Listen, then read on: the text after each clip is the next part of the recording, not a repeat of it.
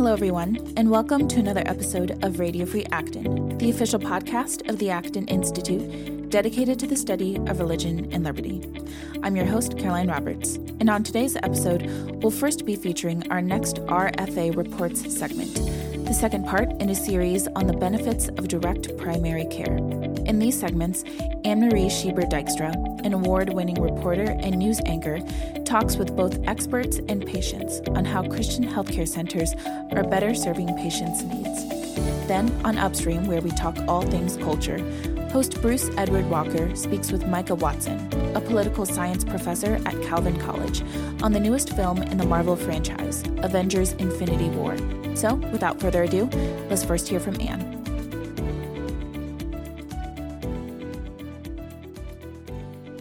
People are attracted to us because we're affordable, but also because we represent an opportunity for them to receive the type of care that they've not even known that they needed.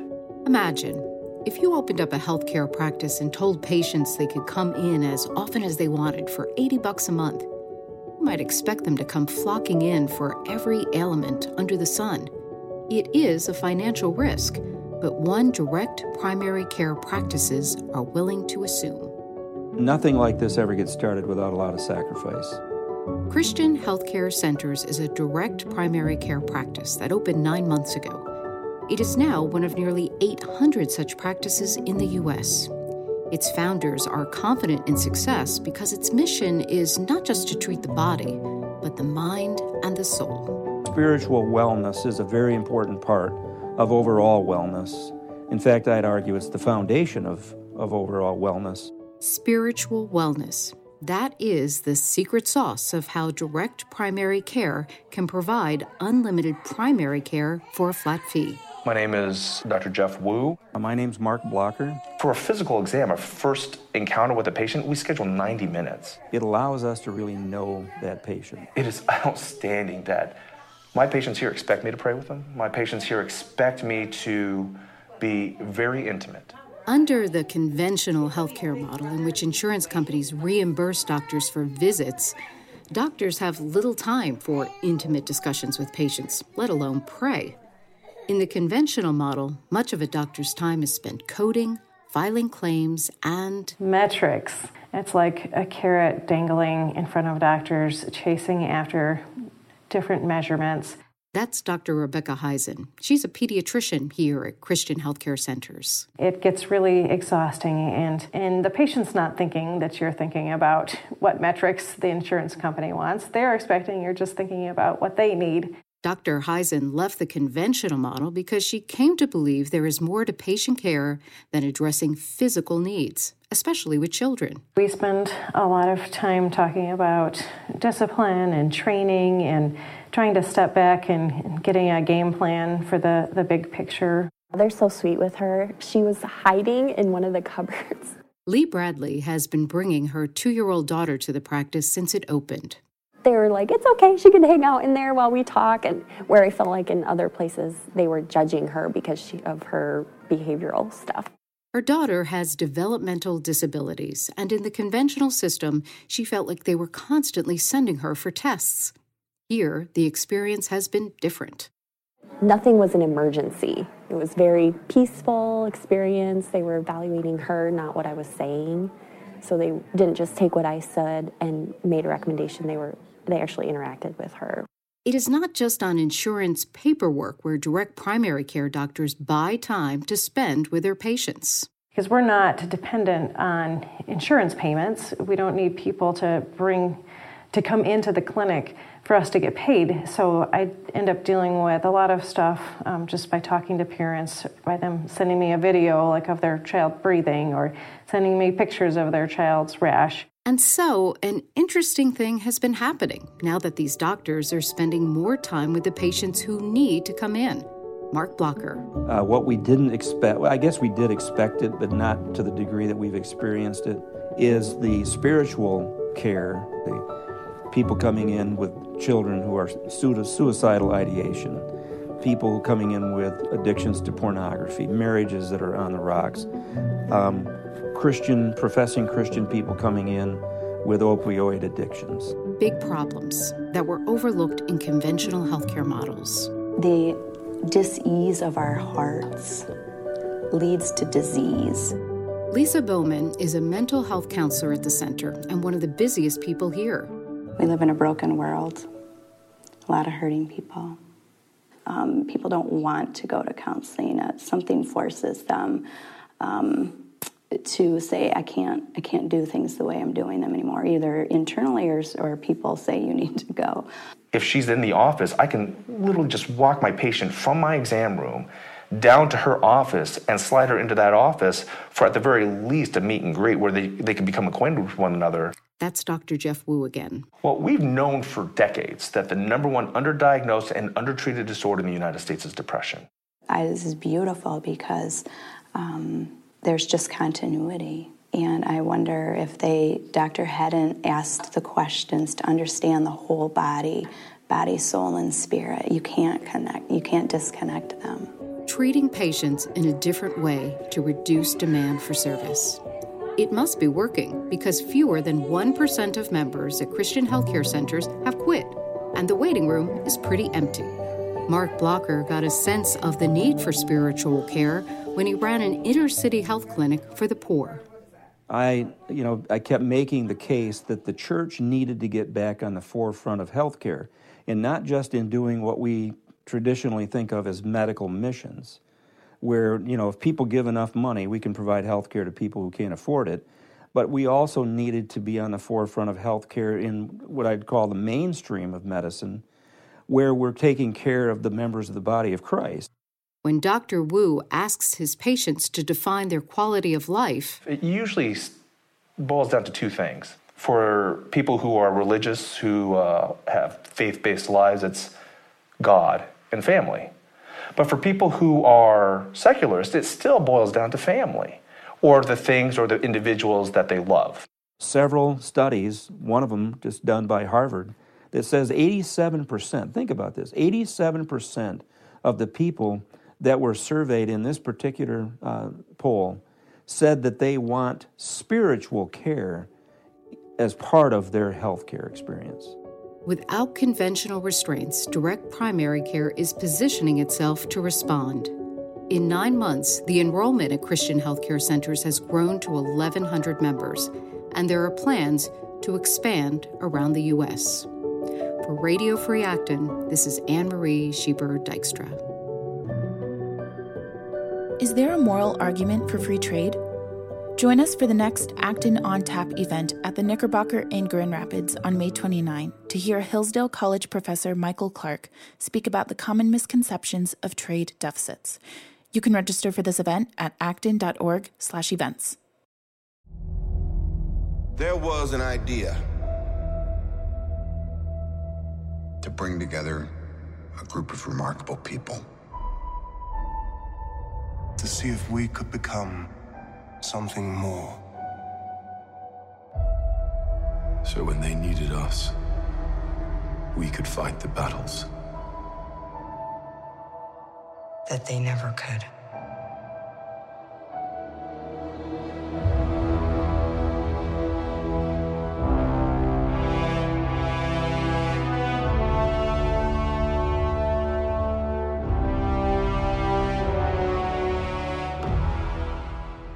Hello and welcome to Upstream. I'm your host, Bruce Edward Walker, and this week we're going to be talking about the $300 million mega blockbuster, Avengers Infinity War. Avengers Infinity War. And here I have in the studio with me is Micah Watson from Calvin College. He's a professor of political science. And let's get started. I have to tell you that I'm not a huge fan of superhero movies. I consider them a nice way to pass the time and eat a lot of popcorn.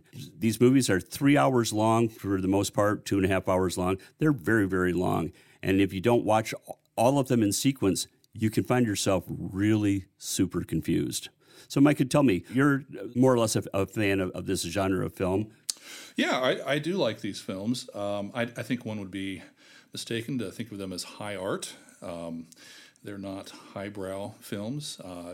If you don't like them, chances are you probably shouldn't see all 19 before you come and see the Avengers. If you do want to keep track of what's going on, I mean, you wouldn't go into the middle of a season of Breaking Bad and expect to know what's happening. So I think that they are. I don't mind popcorn. I like popcorn. I think some middle-brow entertainment is okay.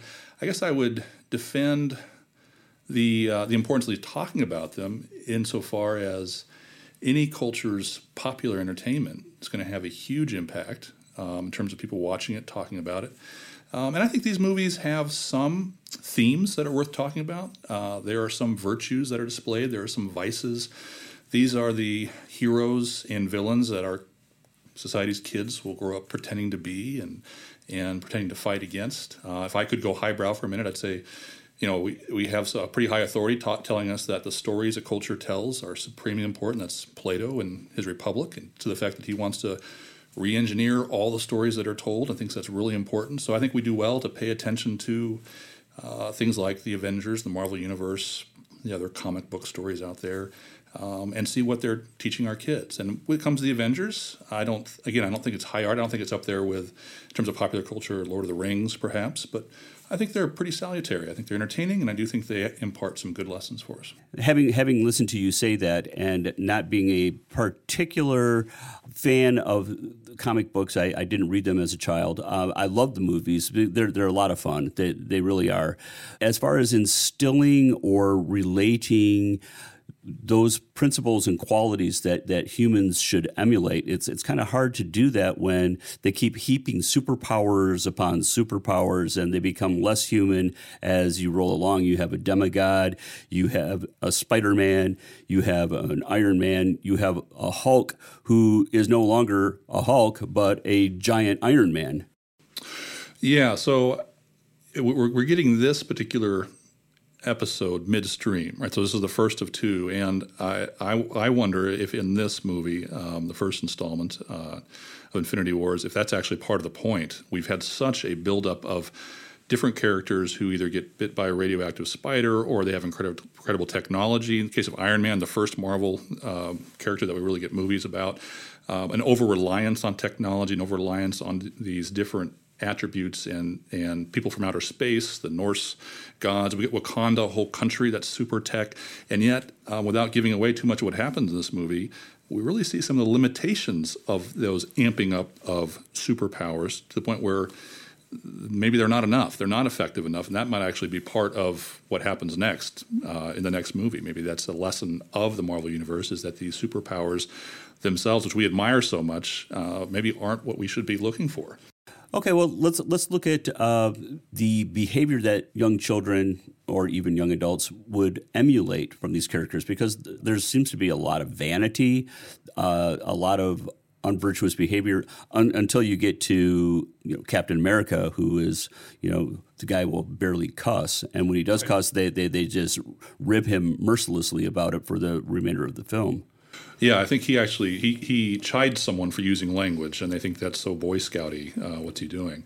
Yeah, so don't hear me claiming that the Avengers, the Marvel Universe, is the paragon of virtue. I'd rather talk about Lord of the Rings and the Hobbits for that, right? These regular, modest creatures. But I do think there are some good lessons. If we look at the two primary characters, I think it's Iron Man and Captain America. I mean, there's just an incredible amount of characters, almost too many, can hardly keep track. Yeah, there's actually a scene where Spider-Man is telling everybody what he's doing, and he said, "Well, forgive me if I can't remember all your names." Yeah, it's a little self-parody. Well, Spider-Man's a good mention. One of the lessons of Spider-Man is with great power comes great responsibility. It's a good lesson for anybody. But with Iron Man, it's almost a lesson in hubris. Many of the plots of the previous Avenger movies come about because of Stark's, one, his history in selling weapons, and sometimes an unscrupulous way, his overconfidence in technology. He's a playboy in terms of his personal life, and we see a little bit of hints of what that means for his relationship with Gwyneth Paltrow's character. Pepper Potts. Yeah, Pepper Potts. And I think the second Avengers movie, the whole plot comes around based on his own hubris in terms of trying to solve the world's problems once and for all through technology. That actually plants the seed that leads to the problem that they have to solve in that movie. So we get a bit of a example by a negative example with Tony Stark, with Captain America, Steve Rogers. The whole point of that first movie is that it's his character that matters first, right? He's a weakling. He jumps on the grenade even though no one else does, and it's because he has good character, according to the main doctor's little monologue is that he's chosen to be the super soldier. Not the super soldier part is in addition to his character. Now, that doesn't always come through. We love the explosions. We love the gadgets. We love the powers. But I do think there's a kernel in there of the idea that it's actually what character matters. And then thinking about it, Steve Rogers, Captain America, has this one great line. I think it's Black Widow is telling him, "Don't go down and fight Loki. Those guys are like gods." And his response is, "There's only one God, ma'am, and I don't think he dresses like that." So we even get a little bit of monotheism there from Captain America. How would you rate these movies, the current Infinity War, with the previous installments in the Marvel Universe list of films? Because it seems like one comes out every 3 months. Yeah, you can almost get a little bit of exhaustion from that. My daughters are enormous fans, and they keep track of all these things, so I don't have to, per se. I almost think it breaks the scale. I'm not sure there's a common scale with which to rate this one compared to the others, because it's so dependent on the puzzle pieces that have been put together by the previous movies. I do think, in terms of a spectacle, just the enjoying the different sets and the action, I think it's the most enjoyable, the biggest spectacle. Some of the themes are rather heavier than other installments. Thanos represents death in many ways. Right. Now again, it is sort of a pop culture popcorn movie, but that's a serious thing to be dealing with there, and I think that comes out in the film. And there's some pretty serious deaths that happen in this, and I won't go total spoiler on this, but while one will assume that they bite the dust because this being the Marvel Universe, it's sort of like the old Star Trek series, and we talked about this earlier, where, Kirk is dead. Oh, not really. Spock is dead. No, not really. Oh, now whose turn? Oh, Scotty is dead. Oh, nope, now it's Dr. McCoy. And they all keep coming back. No, that's right, and it will be interesting to see how they handle that. It would almost feel a little cheap if they can just reverse all those things. It would drain this movie of, I think it's gravity. Yeah, it was gravity, and some of the choices that were made. So I guess that remains to be seen. Yeah. But you do rate this quite highly, because the setup for this film, even though this is a two-parter and the second installment will be a year from now, the seeds for this were sprinkled in the Age of Ultron and Civil War and Captain America: Civil War. And where it turns out that the Infinity Stones that everybody seems to be chasing is, if you have enough of them, then it's like having the pie pieces in Trivial Pursuit. Yeah, right. That's exactly that's a good analogy. Win. Yeah. Well, one of the problems you have with a universe with 20 movies or plus is how do you get interesting bad guys? Something like the James Bond franchise. How many more villains can we have? We want to destroy the world, and it's running the same thing with the Marvel universe. And so I think what they've done a decent job of. Not every villain in every Marvel movie has been compelling, but this is the one that says this seems to be the ultimate villain, someone who is aspiring to collect these Infinity Stones, whereby he will, in effect, be God. And in fact, this isn't too much of a spoiler to point out the opening scene is almost explicitly theological. Loki says to him, you'll never be a god. And then he says, destiny is coming, you can run from it, this sort of thing. And he says, well, actually, it's already here. And he says, and I am, is how he concludes that, which, if you're familiar with the biblical tradition, I am has a certain resonance to it. So whether they're doing that on purpose or winking at us, there's a certain element of this is going to be the ultimate villain. And I think they do a very nice job of presenting Thanos in a way that you can see where he's coming from. He's got these certain beliefs about the world and what he has to do. You can almost sympathize with him at points, but he's quite monstrous. And so in that sense, I do think they've accomplished something in giving us a real villain to grapple with. Well, terrific. Thank you so much for taking the time to talk to us today. I'm talking with Micah Watson, who is a political science professor at Calvin College. And for Upstream, I'm your host, Bruce Edward Walker, and we'll talk to you next week. And that wraps up today's episode. If you'd like to learn more about the Acton Institute and what we do, visit our website at acton.org, where you can access Acton's official blog, bookshop, publication archives, and more. Lastly, if you have questions for the Acton Institute team that you would like answered in future segments of the podcast, leave us a message at 888-705-4180 or email us at rfa@acton.org. This episode was produced by Caroline Roberts and edited by Nathan Moore.